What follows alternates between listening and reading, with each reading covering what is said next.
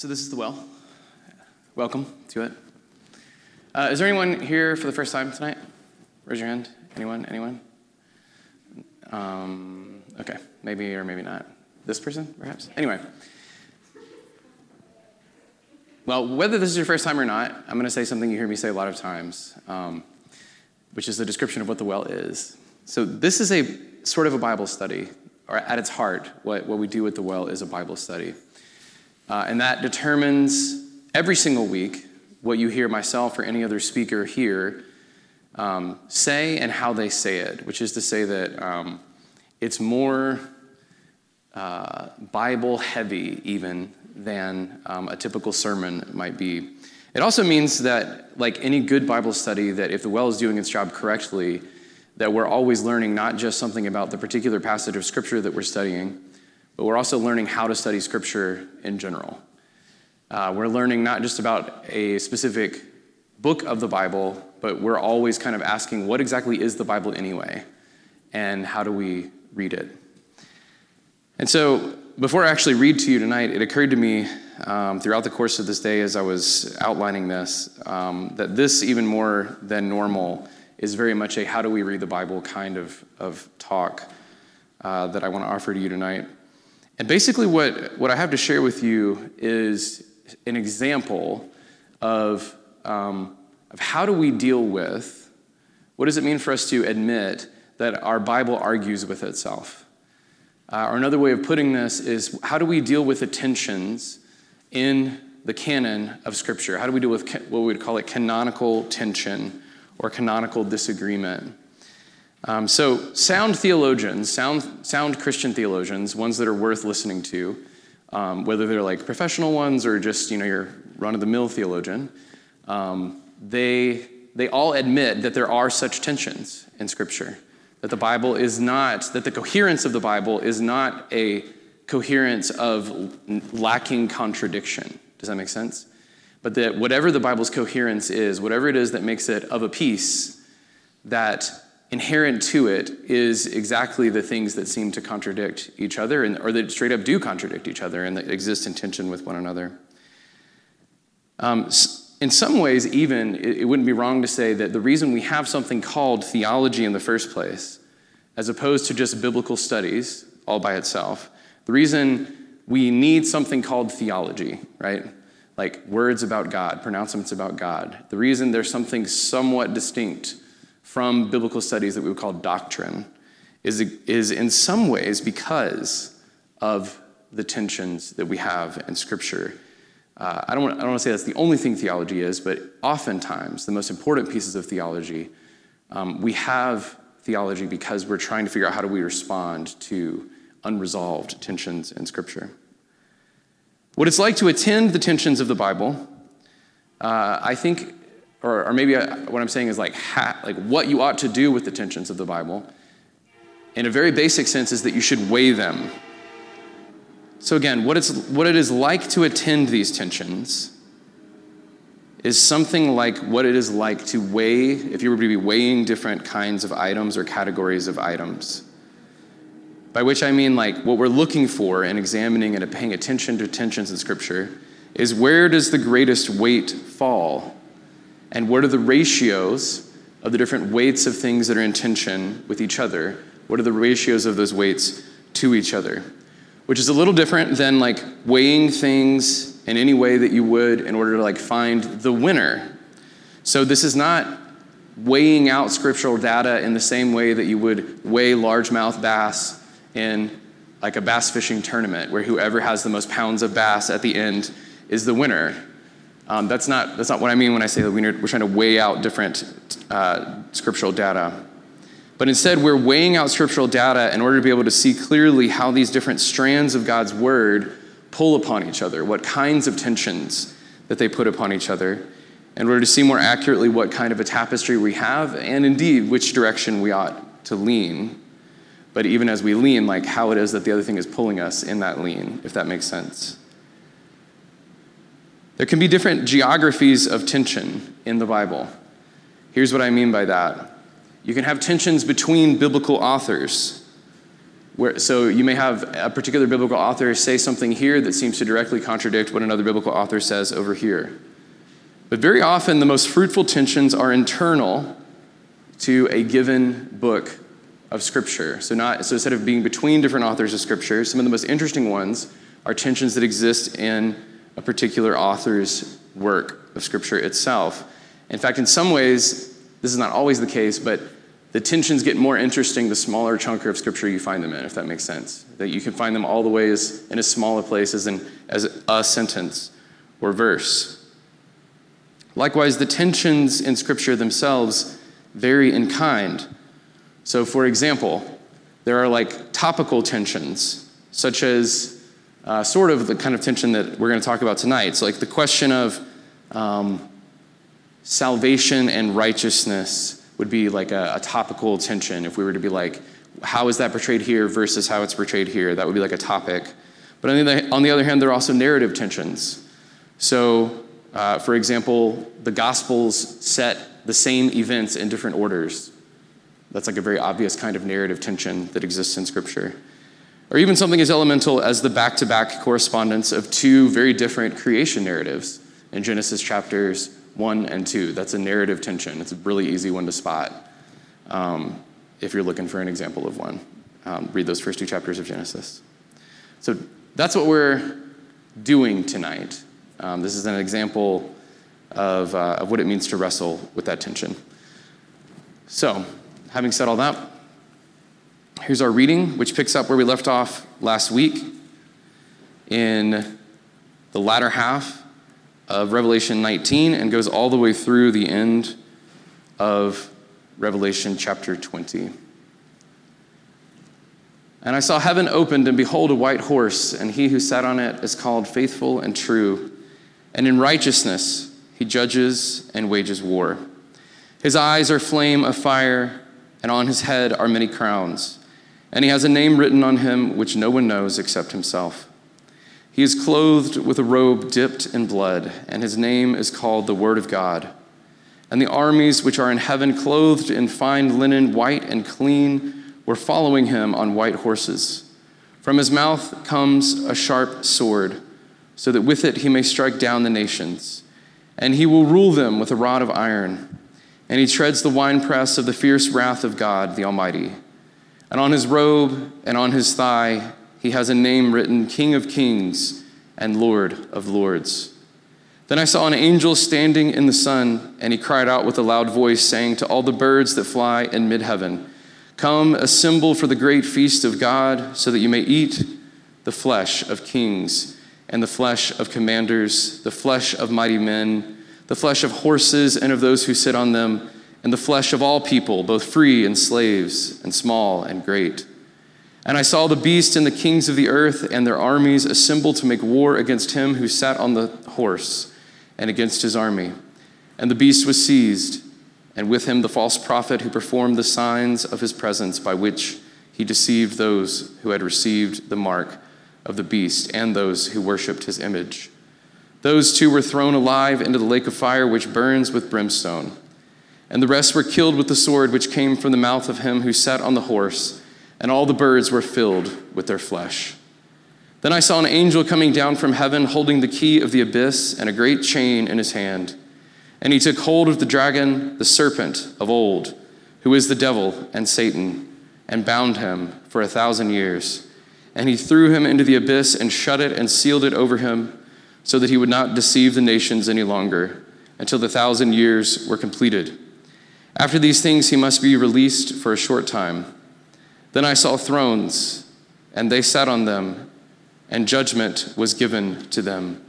And I saw the souls of those who had been beheaded because of their testimony of Jesus, and because of the word of God, and those who had not worshipped the beast or his image, and had not received the mark on their foreheads and on their hands, and they came to life and reigned with Christ for 1,000 years. The rest of the dead did not come to life until the 1,000 years were completed. This is the first resurrection. Blessed and holy is the one who is a part in the first resurrection. Over these, the second death has no power, but they will be priests of God and of Christ and will reign with him for 1,000 years. When the 1,000 years are completed, Satan will be released from his prison, and will come out to deceive the nations which are at the four corners of the earth, Gog and Magog, to gather them together for the war. The number of them is like the sand of the seashore. And they come up on the broad plain of the earth and surround the camp of the saints and the beloved city. And they came up on the broad plain. And fire came down from heaven and devoured them. And the devil who deceived them was thrown into the lake of fire and brimstone, where the beast and the false prophet also are. And they will be tormented day and night forever and ever. Then I saw a great white throne, and him who sat upon it, from whose presence earth and heaven fled, and no place was found for them. And I saw the dead, the great and the small, standing before the throne, and books were opened. And another book was opened, which is the book of life.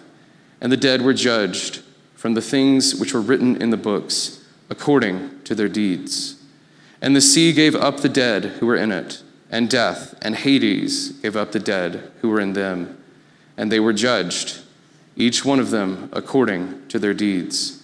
Then death and Hades were thrown into the lake of fire. This is the second death, the lake of fire.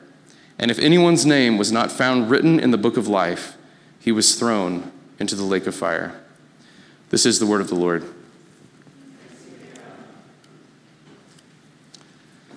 So yesterday, I did a thing that I'm getting in the habit of doing once a year, which is attending an orientation meeting, which is something you usually only do once for whatever the thing is. But it's an orientation meeting for the last stage of my ordination process as a pastor in the United Methodist Church. We Methodists really like to drag it out, the ordination process, that is, and because I enjoy my work so much here at the Wesley Foundation and for other reasons, I've been really dragging mine out for a long time. And so for the last 3 years, I've gone to this pep rally for how to write my last huge pile of of ordination papers. And this was a pretty good one, comparatively. Usually it's a nightmare. But this was a pretty good one, despite the fact that it was on Zoom. And there's a lot to say about it. I'm going to tell you a lot more about it, about those papers in the summertime. But for right now, I just want to mention one of the questions that I have to answer in those papers that we went over in this meeting was, are you going on to perfection? And then there's a related question, do you expect to be made perfect in love in this life? So, are you going on to perfection? And do you expect to be made perfect in love in this life before you are dead? And if you don't know, does anybody here know what that's about? Why in the heck an aspiring ordinand would be asked that question in the United Methodist Church? No Methodism nerds here? Thought I might have one, but that's okay.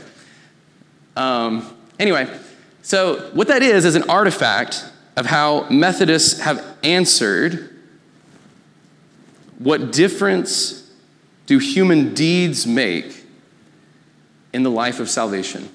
What difference do human deeds make in the life of salvation? That's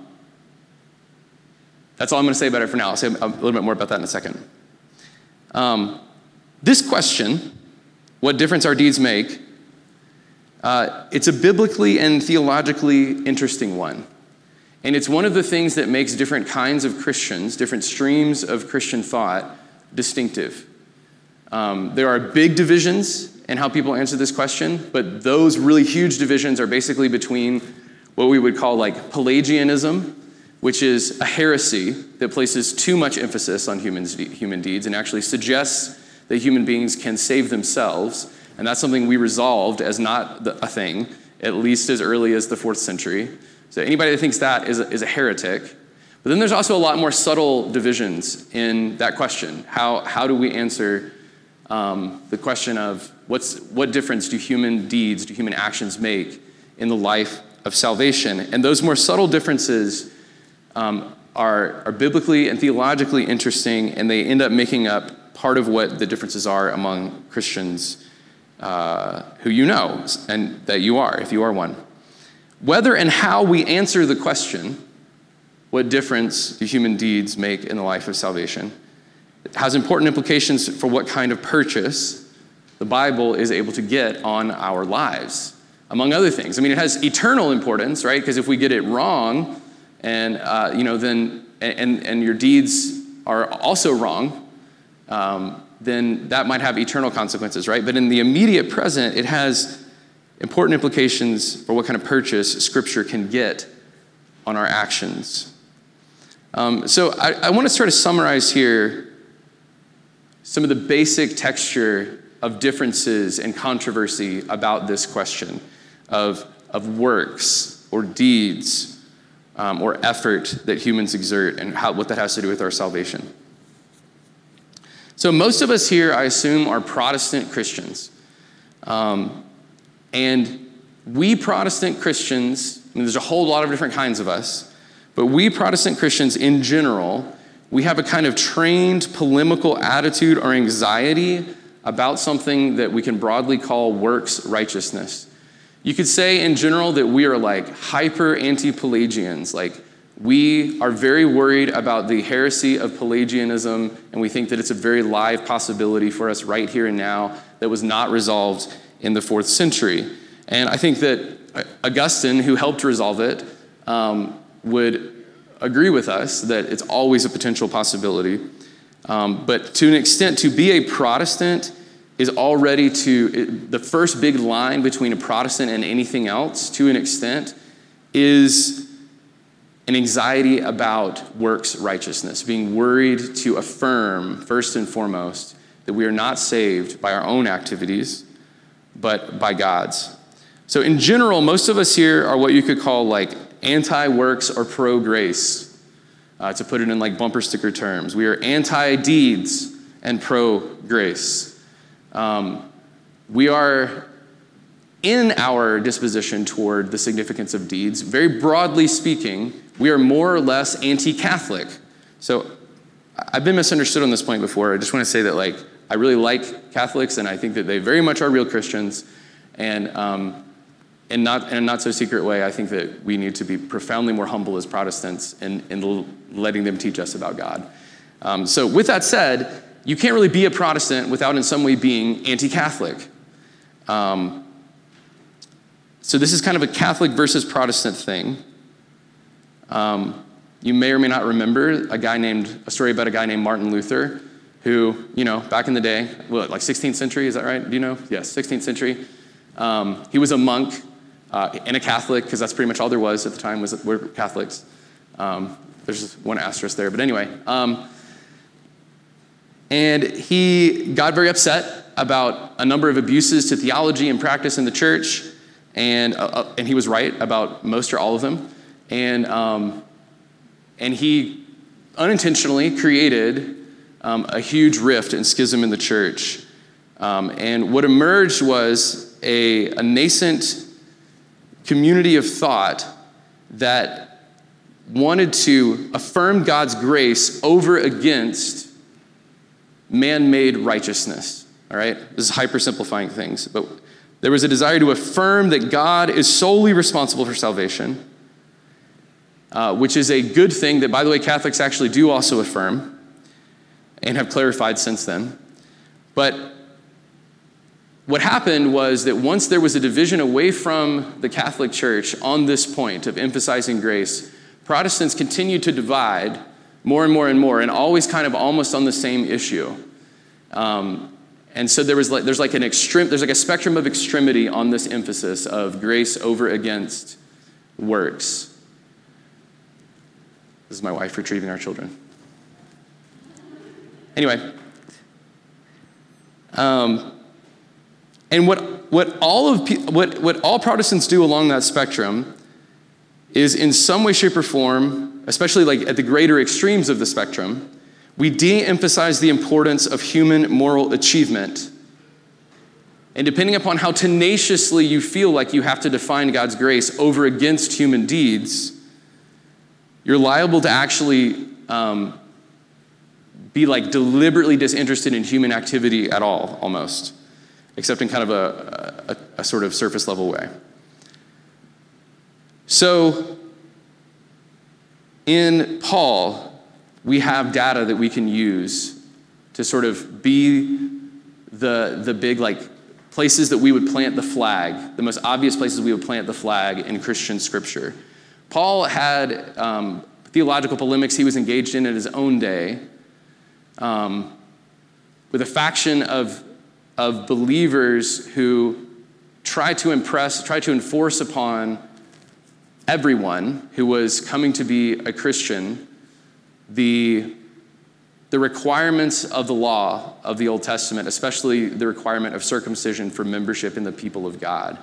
And so there's a lot of language in Paul that, because of an urgent missionary situation on the ground, he had to emphasize God's grace, over against human works, by which he meant the works of, the formerly identifying works of Israel that were previously enforced for everyone. Paul all the time was having to be like, they're not, and here's why. It's because of God's grace and because we're saved by faith.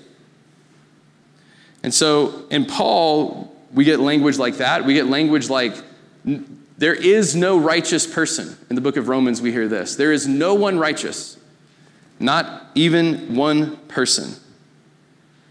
And Christians who wrestle with this and divide themselves against each other along that line of the defense of God's grace, they wrestle with how do we deal with language like there aren't any righteous people, even one, in Paul? How do we reconcile that with things that Jesus says, such as, be perfect as your heavenly Father is perfect? Or your righteousness is going to have to exceed the righteousness of the scribes and Pharisees.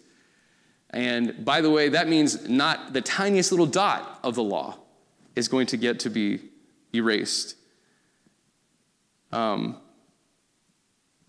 depending upon how you answer those questions, what you can end up with is a way of reading the Bible that becomes blind to certain parts of Scripture, or that deliberately in a practiced way shies away from certain scriptural data and does so on the basis of other scriptural data.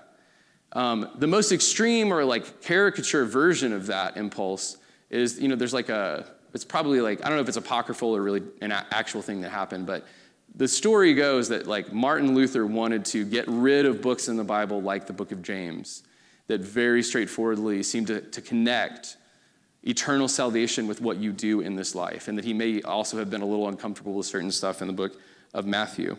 But in a less formal way, where you're not actually we're actually going to chuck books of the Bible, we can, depending upon how we answer this question, start to ignore certain aspects of Scripture. And depending upon how far you take it, you can end up with what amounts to a deep, almost paralyzing ambivalence about the significance of human action. You can lose the ability to say, in any way, shape, or form, why anything a Christian would do would matter. That is the attitude or the sickness, the theological sickness that, for example, Dietrich Bonhoeffer was responding to and trying to correct in his own theological tradition.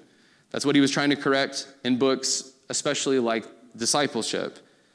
Basically there, Bonhoeffer is of course, yes, let's have Paul, but also surely we still get to have the Sermon on the Mount. And then he took pains to say how that can be the case. How we can indeed affirm that yes, we are saved by grace through faith. But that word grace is not something other than what's happening when Jesus commands us to be perfect as his heavenly Father is perfect in the Sermon on the Mount. That also, that sort of ambivalence about our activity, that inability, a sort of paralysis about saying why does anything we do matter, that also incidentally is a very big part of what gave rise to what we now know as Methodism.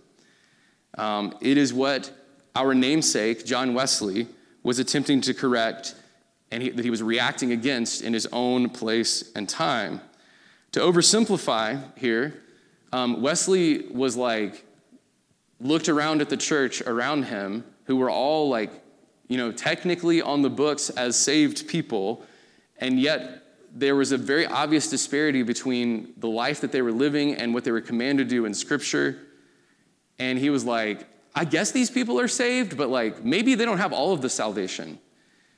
And so what he emphasized was a dimension, this is like a traditional evangelical, like one of the big dimensions of evangelical doctrine, the dimension of sanctification.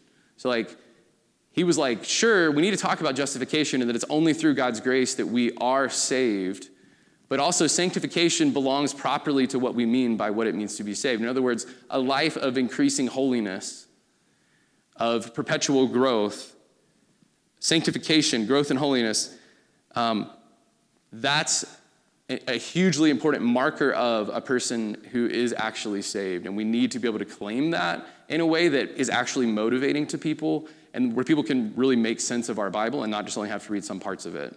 Again, this is like really Cliff Notes version, and part of what emerged out of that is, so part of Wesley's emphasis, like he took pains to emphasize that, and in some ways the extremity of that emphasis is the doctrine of Christian perfection, or this language of Christian perfection that I now have to talk about in my ordination papers, I don't know, a booty ton of years later. I have to answer the question, like, do you expect me to be made perfect in love in this life? What Wesley meant by that was, if we take Scripture at its word, then what we have to say is that Jesus, by the outpouring of the Holy Spirit, is in fact willing to restore us completely.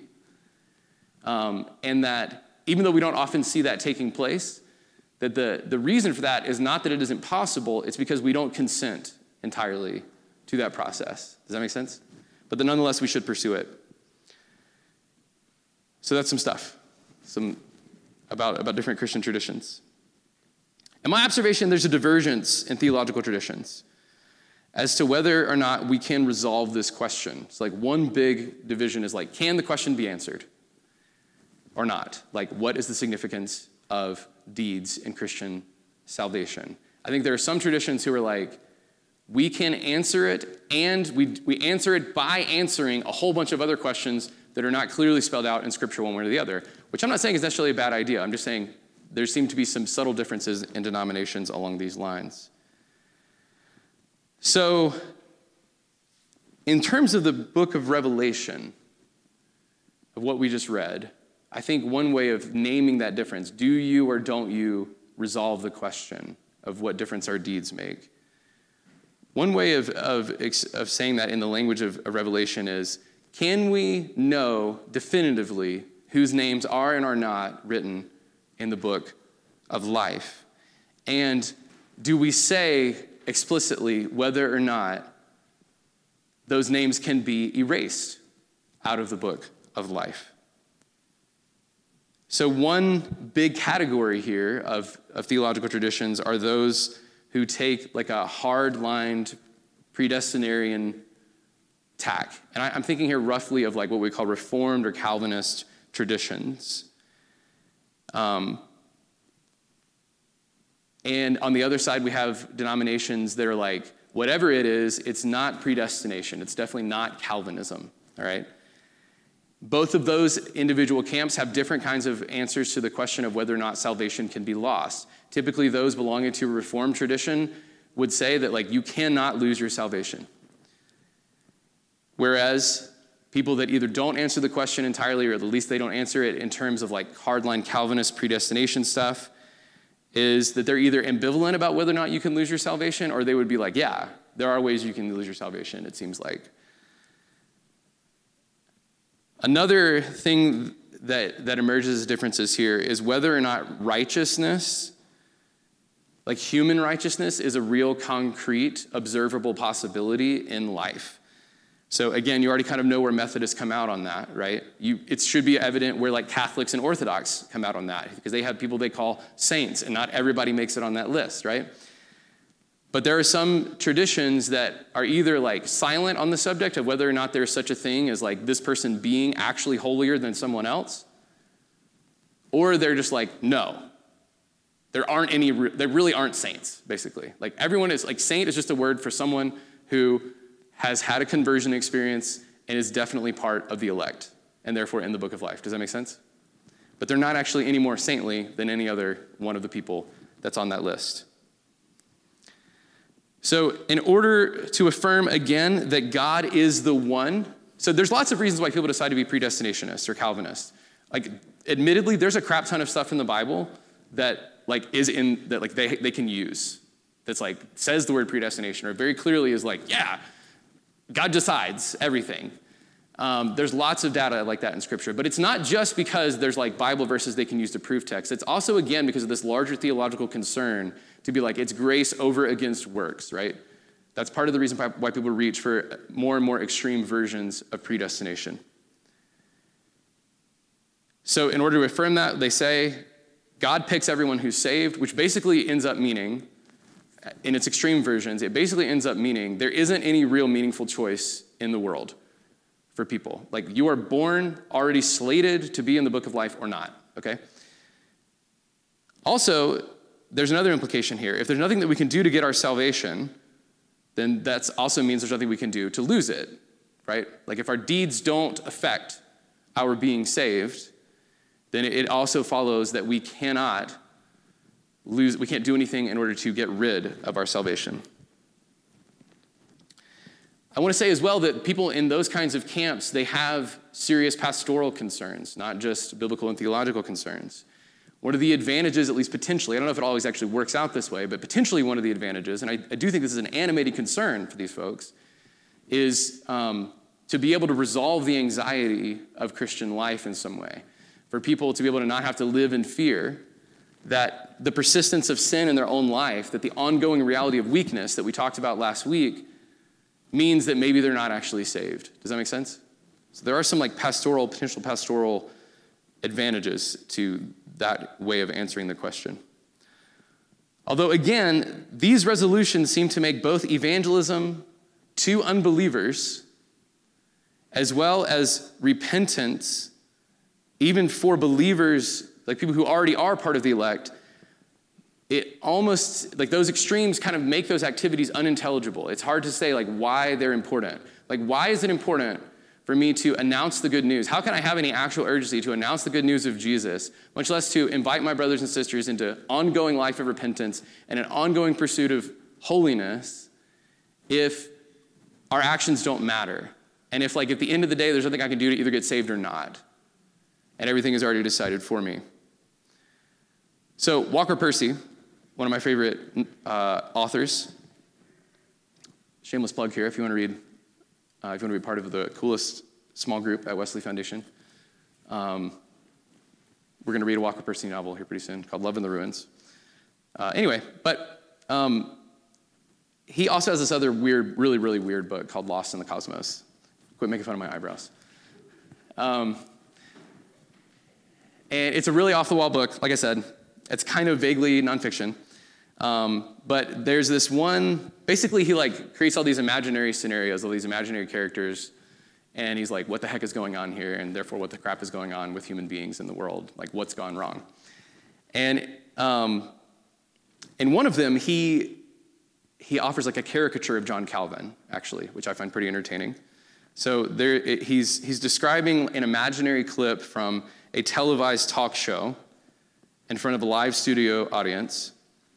And typical of such shows, the discussion and the guests constitute a burlesque menagerie of sexually deviant behaviors.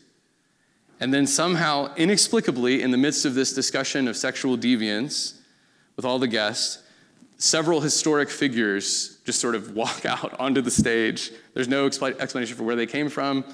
It is as if they're just sort of transported through time. And one of these historic figures is John Calvin, who in his turn is asked by the hosts of the show, John Calvin, what do you think about all this sexual deviance? And Calvin replies, quote, what I have heard is licentious talk about deeds which are an abomination before God, meriting eternal damnation, unless they repent and throw themselves on God's mercy, which they are predestined to do or not to do, so why bother to discuss it? That's it, right? Like that's, I mean, obviously, so Percy's a Catholic. He's making fun of Calvinists. By making Calvin say, what is the implication of his theology, which is that like, there isn't a way to make intelligible the invitation to evangelize or the invitation to repent and become holy. Moving on. Sorry y'all didn't like Walker Percy as much as I do. So what about the book of Revelation? We're asking this question, what difference do our deeds make according to the, in the order of salvation or in the life of salvation? Well, what difference do our deeds make according to the apocalypse of John? So Revelation, this apocalypse, is certainly not offering a systematic analysis of the mechanisms or terminology of salvation. Technically, no book of Scripture is doing that, but there are books of Scripture that seem to do it more than others, like the book of Romans, the most obvious one. But the Apocalypse of John isn't trying to give you a systematic theology course in all the different terminology like faith, grace, righteousness, justification, regeneration, all that stuff. Like, that's not what the book is for.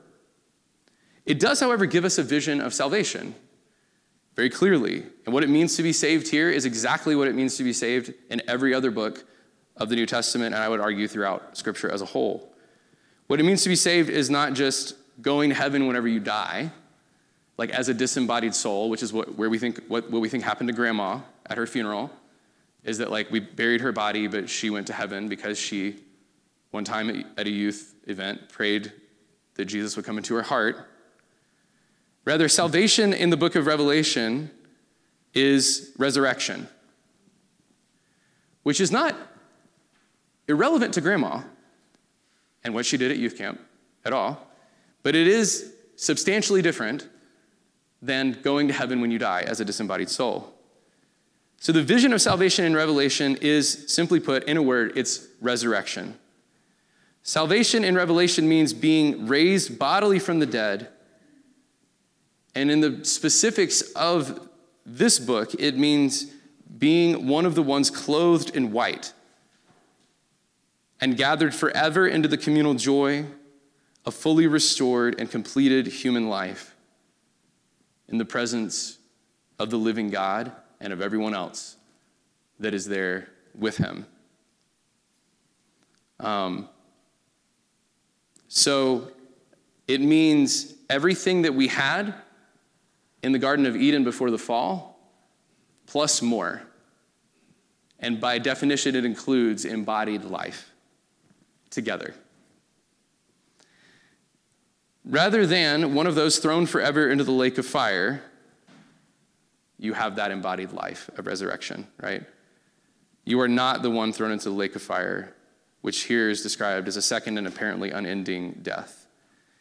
It is unambiguously and entirely Jesus through whom salvation is accomplished in the book of Revelation, and it is Jesus in whom salvation consists, which is to say that the greatest joy of salvation is not being in hell, it is communion with the living God through the Son of God, Jesus.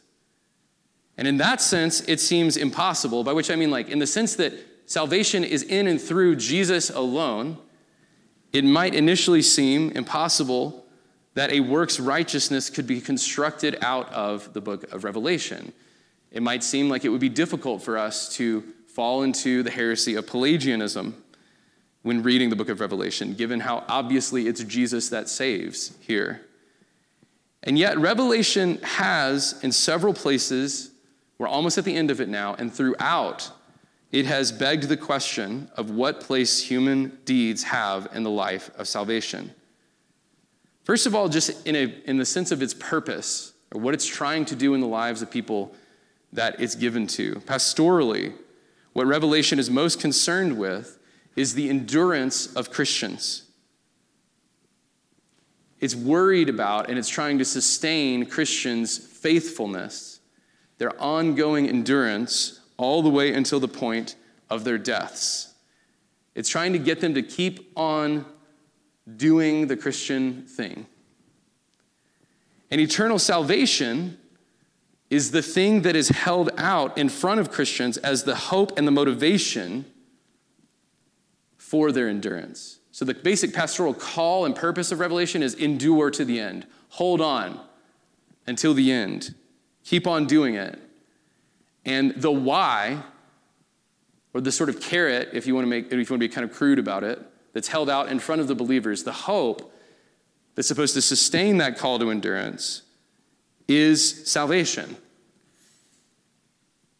which is a little different than being like, it's okay that you're having to go through this right now because you're saved, which means that when you die, it's going to be better.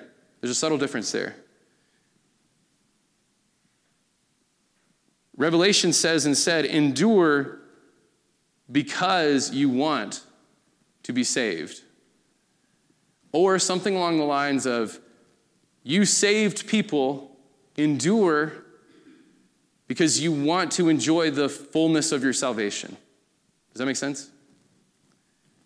And that already seems to place a great deal of importance on people's deeds. Just the basic, obvious purpose that we see the call, the motif, the pastoral reason for this book.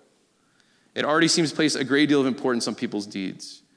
It is for their salvation that the Christians must endure.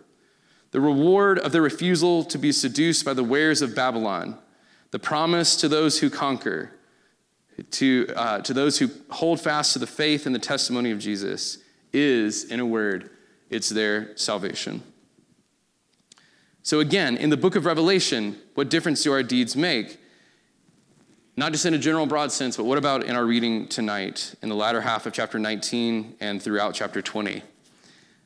Here we're going to engage the question from the vantage point of basically two artifacts: the white linen garb of the saints and the book of life. All right, there's a lot of other stuff that you may have questions about in Revelation 19, latter half of 19 through end of 20.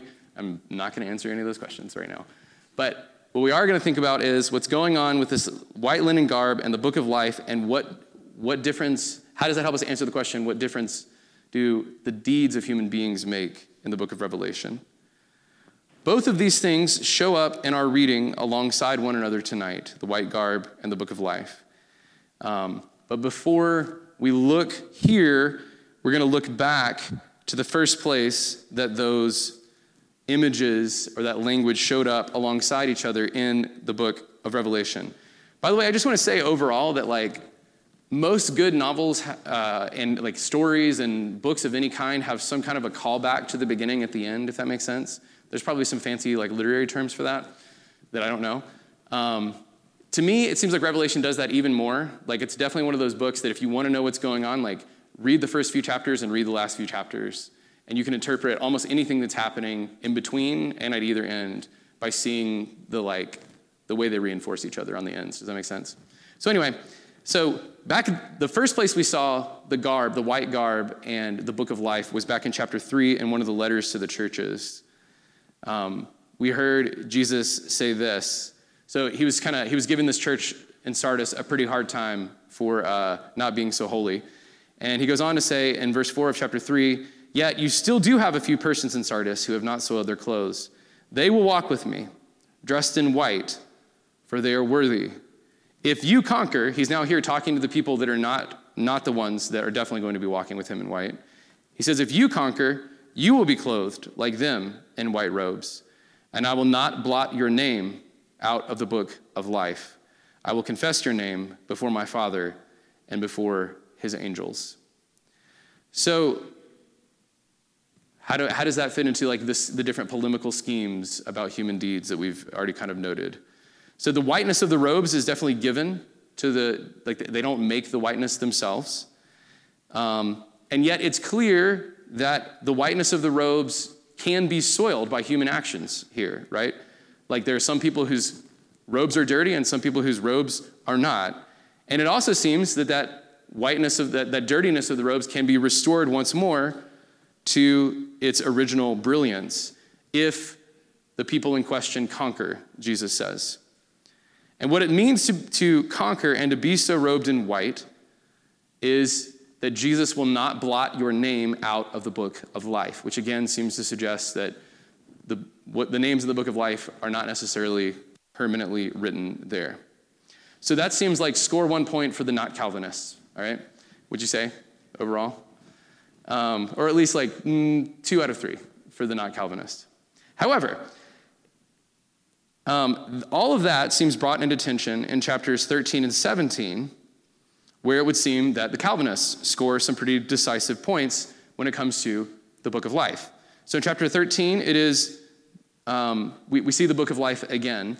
And here we get the additional description that is the book of life of the lamb that was slaughtered. So we know it's the same one that Jesus was talking about when he was like, I'm the one that either gets to blot it out or not.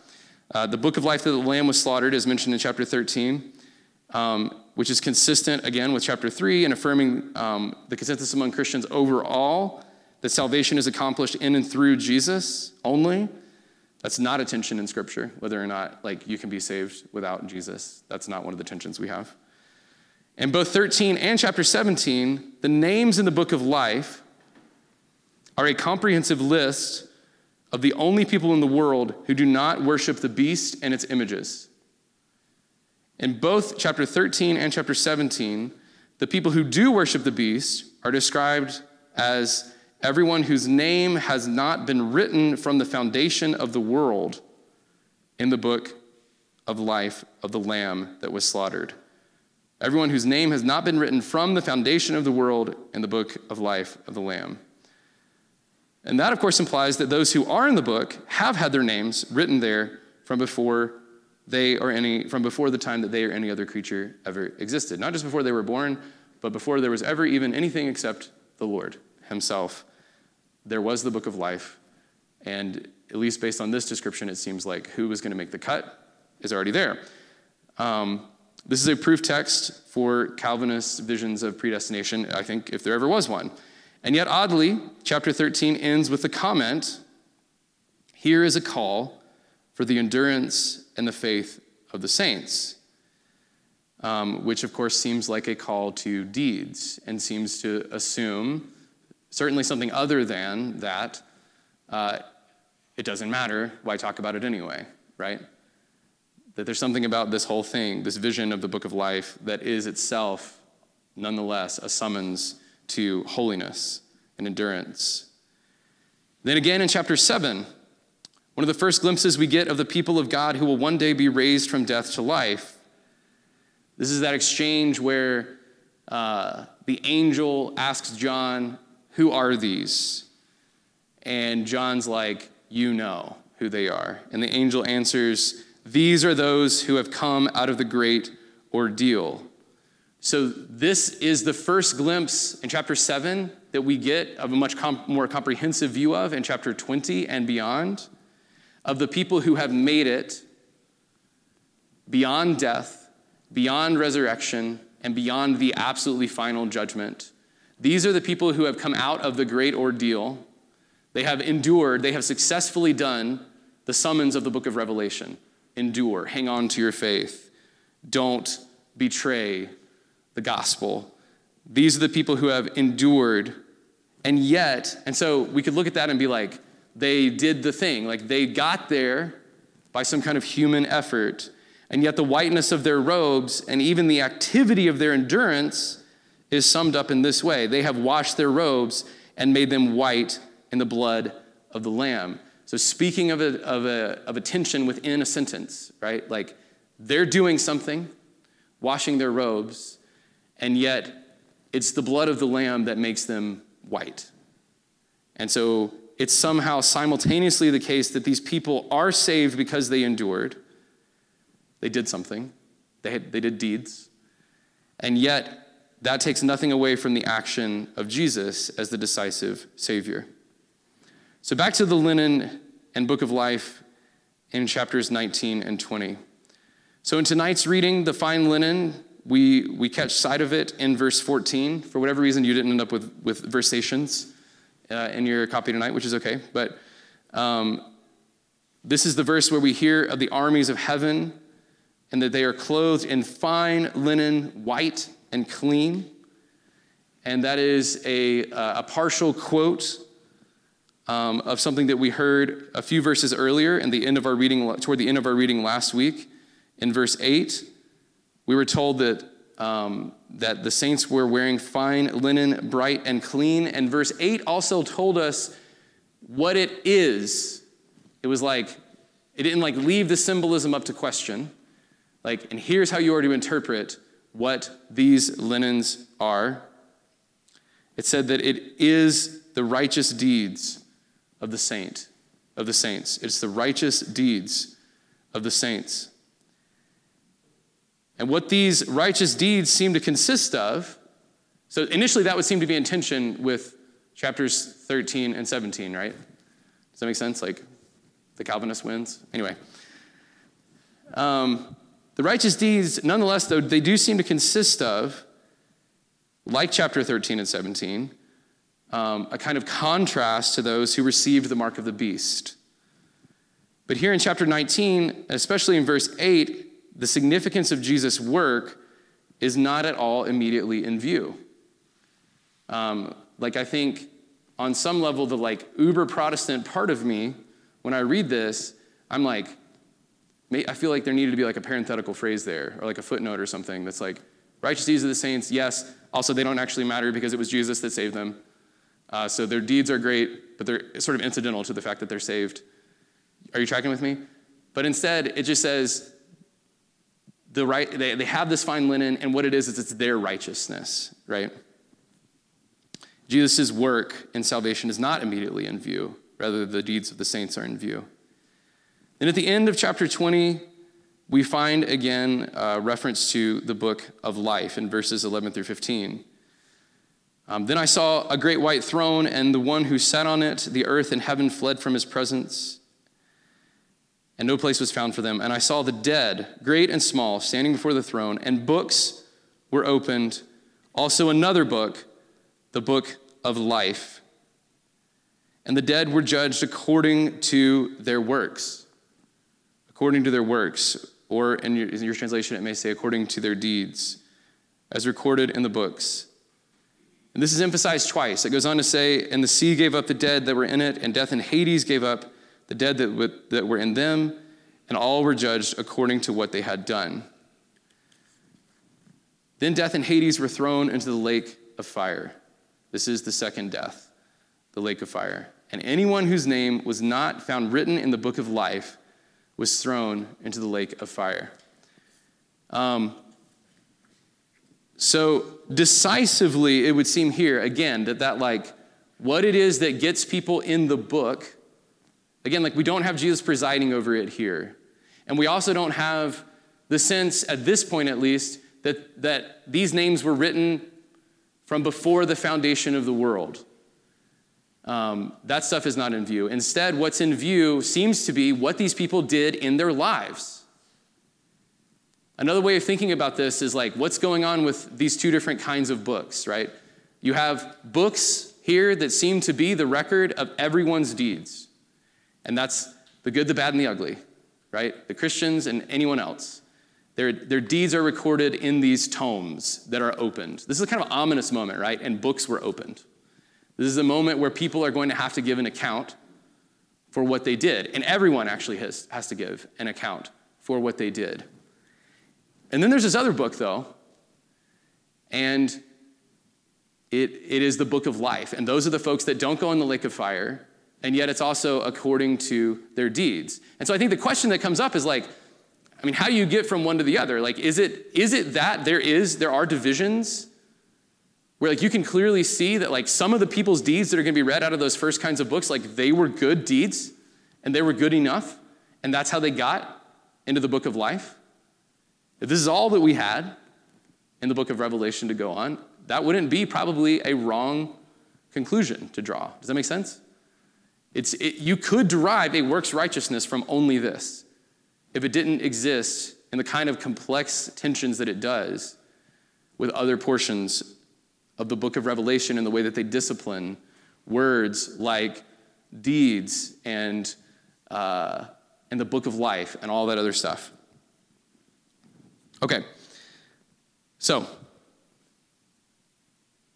to summarize for a second here, some of the important grammar in the book of Revelation when thinking about this question, what's the significance of deeds, or righteousness, deeds, or works, or in some phrasings what they had done, or according to what they had done. In Revelation chapter 2 and 3, this is the place that we have the largest concentration of mention of Christian works, in the letters to the churches that begin the book of Revelation. Chapters 2 and 3 are just an address to 7 different churches. And A lot of what, like if you were to like do a word search for deeds or works or whatever it is, like most of it's going to be in those 2 chapters and the stuff that Jesus says to the churches. Oftentimes the works that Jesus is engaging in his address to the church are blameworthy, and they can even be evidence of like spiritual death or slumber. As in the church in Sardis, we read, I know your works. In chapter 3, you have a name of being alive, but you are dead. Wake up and strengthen what remains and is on the point of death, for I have not found your works perfect in the sight of my God. So Jesus knows these works. I mean, he knows the works of Sardis, and what he knows is that they evince the way that they are spiritually dead, and his evaluation of their works is that they fall short of perfection in the sight of God. Alternatively, and even worse, the works of Christians can evince a revolting mediocrity, such as infamously with the church of Laodicea, where we read Jesus say, I know your works, you are neither cold nor hot. I wish that you were either cold or hot. So because you are lukewarm and neither cold nor hot, I am about to vomit you out of my mouth. On the other hand, often churches have a great many works that Jesus praises. So there's times when Jesus says, I know your works, and it's not like a moment to brace for like, oh boy, here it comes. It's like, good job, attaboy, kind of thing. So lots of these works are worthy of praise. And indeed, there's even evidences in Jesus' address to the churches of increasing growth in righteousness over time, as with the church in Thyatira, where Jesus says, your latter works exceed the first. It seems to be suggesting that they're making progress in holiness over time. And yet, most consistently, what we see is that these descriptions of Christians' works and deeds in these churches are utterly inseparable from an ongoing and persistent need to keep repenting. Almost every single church is invited in some way, shape, or form to repent. And that is the case whether or not their works are great or their works are not so great. So I think then, in light of all of that, we can postulate that the righteous deeds of the saints in Revelation chapter 19 and 20, and phrases like, according to their deeds, they don't fit neatly into either the kind of well-intentioned extremities of Calvinism, nor do they fit neatly into the category of like a works righteousness or something on the verge of works righteousness. Maybe they do. Maybe they could potentially fall there. But they definitely don't fall neatly in like a clean-cut category that has like nice resolved answers to the questions that some of those different traditions try to offer, like the clean, definitive answers. Instead, deeds in Revelation are significant, clearly. Like, they are very significant. And yet, the deeds of the saints have a kind of modeled character. I think like when we read of the deeds of the saints in Revelation chapter 20 and 19, we don't necessarily have to automatically assume that those deeds are a straightforward praise of like a spotless record. Does that make sense? But that like the deeds that have whatever they have to do with the fact that their names are in the book of life encompass both an ongoing struggle for holiness and also the reality of a persistent need to repent. Christians cannot independently be responsible for their salvation, and yet they are in fact responsible in some meaningful way for a summons to holiness and to perseverance, especially in the book of Revelation. So to kind of summarize some of the takeaways, I think, of like what are the distinctive, some of the semi-distinctive features of deeds in Revelation. The first thing is the righteousness or the deeds of the saints in the book of Revelation and how that pertains to salvation. They have to do with the ways that in the words of of Psalm 69 that our folly is known to God. Our folly is known to God. Over and over and over, the litany of Jesus addressed to the churches is I know you in chapters 2 and 3. I know you. So the most important thing we could say about deeds in Revelation is that they are known to the Lord. The knowing itself by Jesus of our deeds is, on the one hand, a kind of warning. As with the church, as with his address to the church in Sardis, I know your works. You have a name of being alive but are dead. That's very clearly a warning, right?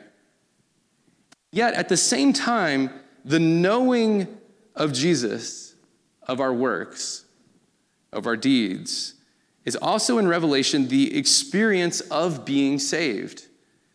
It's not something other than, even in that moment that it's a warning, it's not something other than what it's like to be saved by Jesus.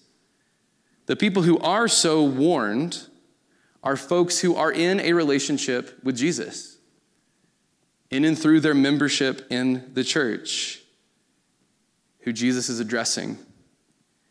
And the fact that he's warning them at all reveals that he has not given up on them, and that his knowledge of their works is certainly not just a signal of potential judgment. It is also the absolute promise and the space in which they can receive grace. It's the possibility of grace, insofar as they're willing to receive that grace and finding themselves known that way and turn away from it.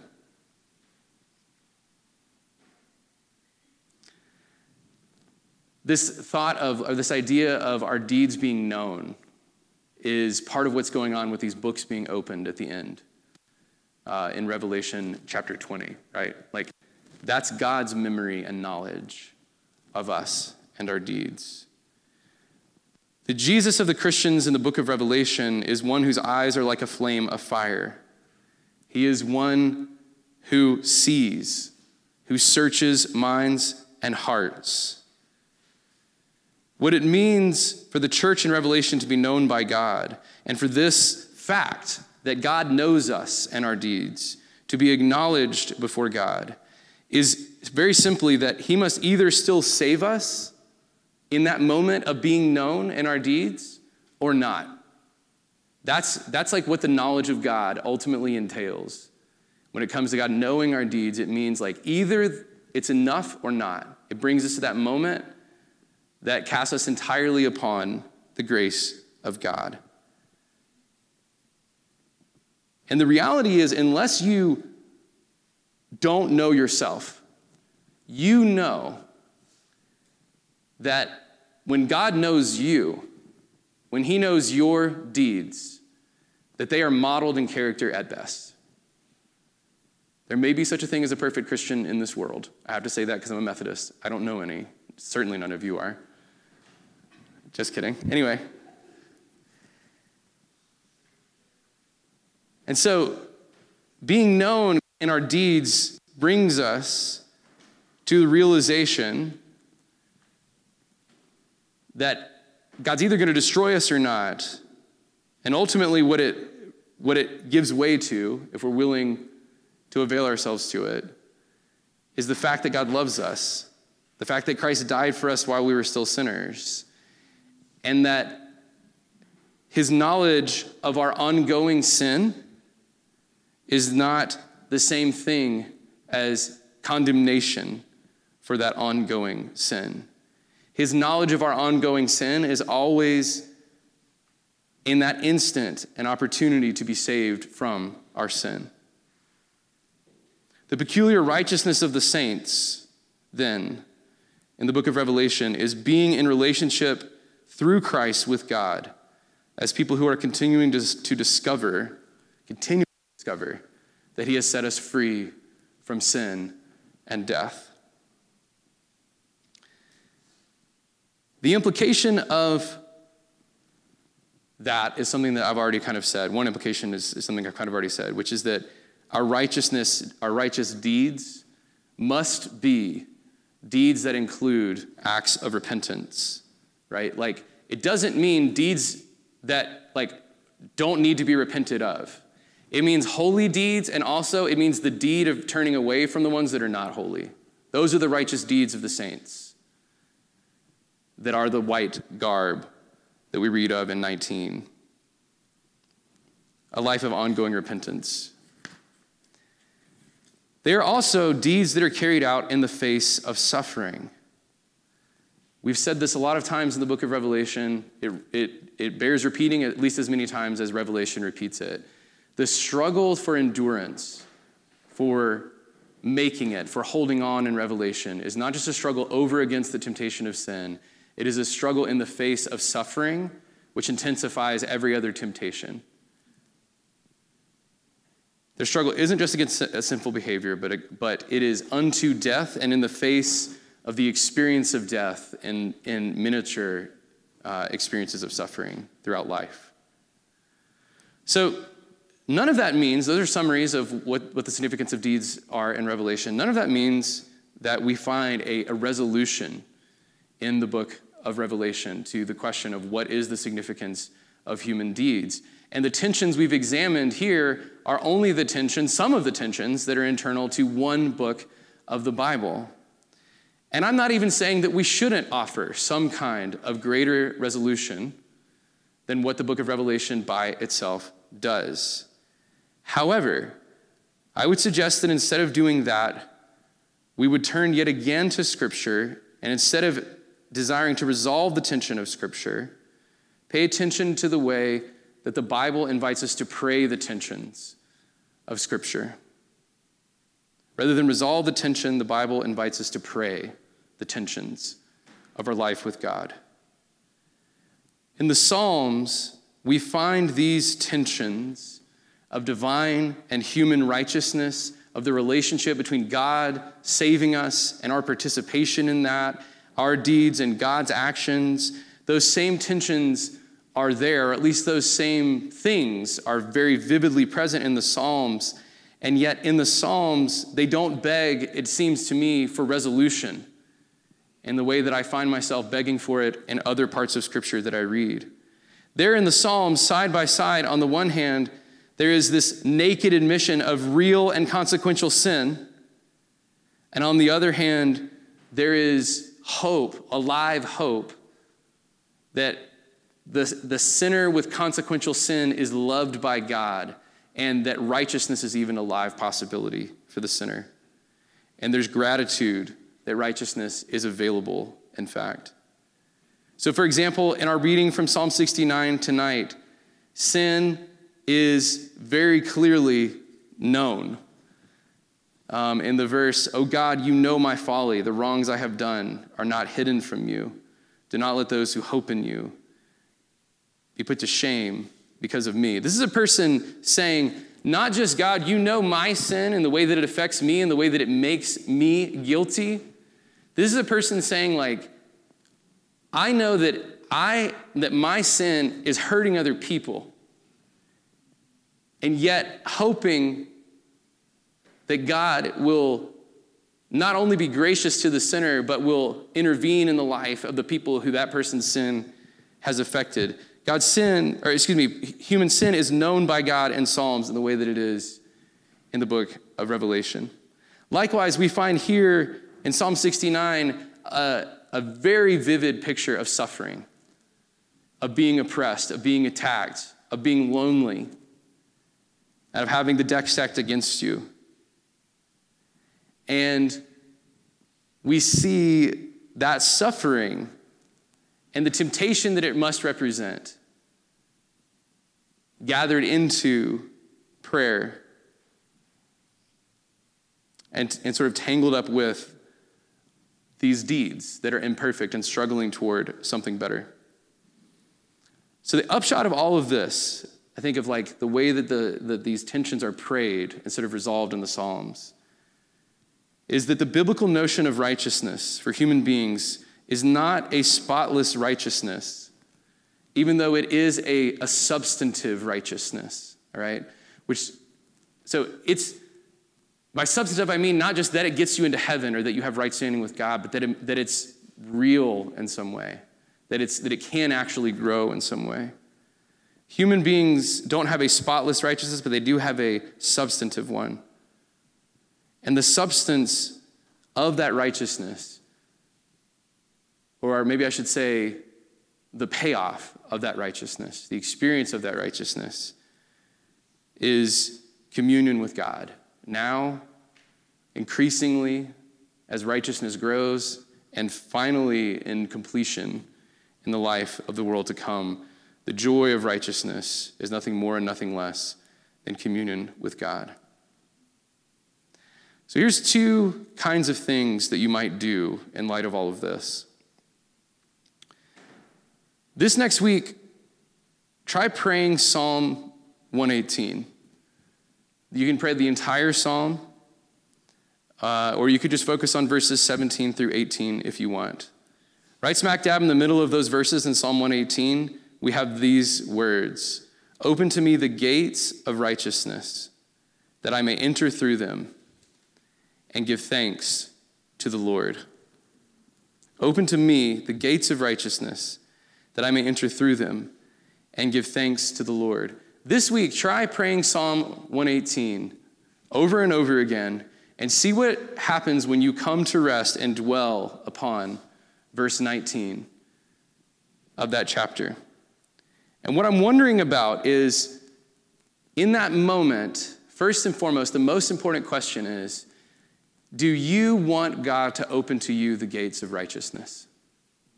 Does the desire that's being expressed in that moment for righteousness, for a life of righteousness, that you actively enter into, is that attractive to you and something that you, like the psalmist, yearn for? If you don't yearn for it, that's okay. The psalm has the ability to grow that yearning in you. I think that what you will find, if the answer is yes, that you do have that yearning in you, is that yearning for stepping into a life of righteousness is not something that the source of that desire is not from you. The desire for righteousness itself, and therefore the possibility of stepping into righteousness in an embodied way, is something that is grace. And so whatever deeds might flow out of that prayer are already swallowed up in the righteous deeds of God. Open to me the gates of righteousness, that I may enter through them and give thanks to the Lord. The psalmist has in mind an awareness that he's got something to do. And yet what he does when he passes through those gates is not enjoy his power, but give thanks to the Lord. The next verse goes on to say, "This is the gate of the Lord. The righteous shall enter through it."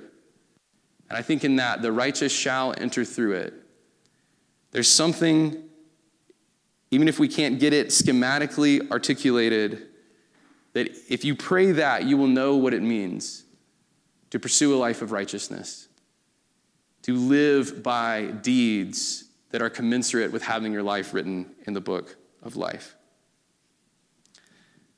The second thing, a slightly less maybe abstract or conceptual thing, is just kind of like, think about the significance of your deeds. Ask yourself this next week, what difference do deeds of holiness and righteousness make in the lives of other people? Like, we think all the time about, like, usually the question when it's like at a theoretical level is like, what difference do my deeds make in my salvation? Which is not an unimportant question. But I want you to ask and observe this week, what difference do the deeds of Christians make for the salvation of other people? What difference do the deeds of holiness make for people's encounter of Jesus in this world?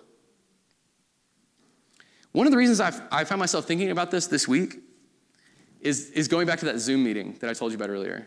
Like, for the last 3 years, I've had to go to one of these. The first two, like so many other interactions I've had in that venue, with a bunch of people that are Christians, and they're like professional Christians. There's pastors, they're supposed to be in charge of telling people the good news. But the way I feel when I come out of those meetings is like despairing in ways that are sometimes explicable and sometimes not. But this time I didn't feel that way. And the reason, very simply, is because the person that's in charge of that meeting from last year to this has changed. Is a completely different person in charge of it. And whereas last year, the person who was leading the meeting postured themselves as a kind of gatekeeper over against other Christians and seemed to be threatened in all kinds of confusing ways and seemed to be very self-satisfied in their own righteousness. The person who was in charge of this meeting this week, the difference was just that this person cared about us. And honestly, maybe the most important thing was that they really genuinely wanted to know us. I could tell whenever I responded, whenever I would ask questions about this really boring pile of bureaucratic paperwork that we have to do, that the leader of this meeting was responding to me out of a genuine interest in the Lord and a genuine interest in me as a human being. Very simply, he wanted to know me and everyone else in that meeting. And that made all the difference in the world to the hope that I have for having a future as a preacher in a connection with other preachers in the church. And the hope that I have that there are maybe 50-year-old men out there that I can look up to and who might be capable of leading me. And the hope I have that I can wake up the next morning and live this life. That was an evangelistic moment. And so ask yourself this week, what difference do your deeds make? I mean, those are simple things. Something as simple as I want to know this person. And I'm going to do stuff in this conversation that makes it evident that I'm paying attention to them in a way, that I'm actually interested. That converts people to Christianity. What difference do your deeds make in other people's salvation? To end, with that thing in mind of not trying to resolve the tension, but trying to pray the tension, I want to ask what difference our deeds make in light of the words we pray and sing at the table of communion. Having recalled the institution of the Lord's Supper every time we celebrate communion, we turn to God and say, there's all those words about Jesus remembering, do this in remembrance of me, like it says here.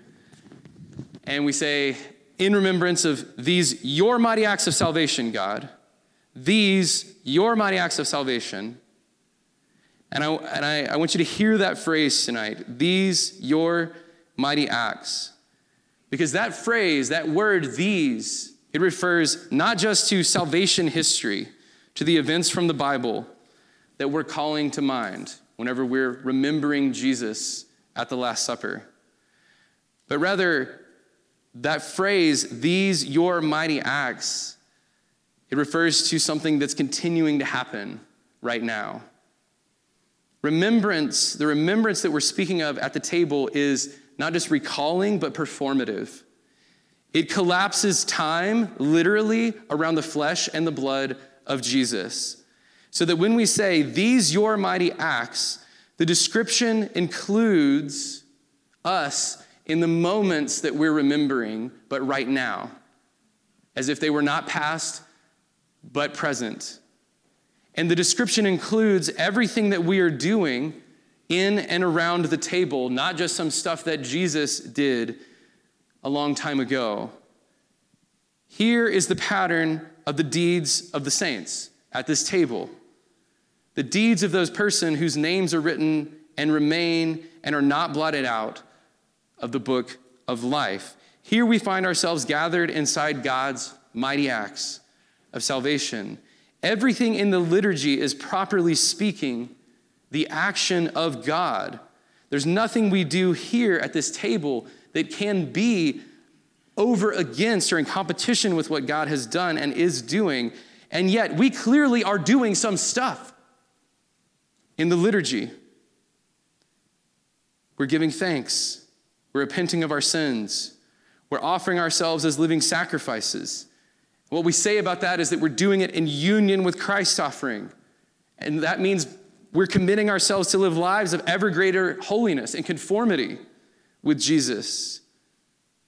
And in all this, we are communing with God who loves us and who proved it by performing these mighty acts of salvation while we were still sinners, and who continues to prove it right now in his deeds here. Amen.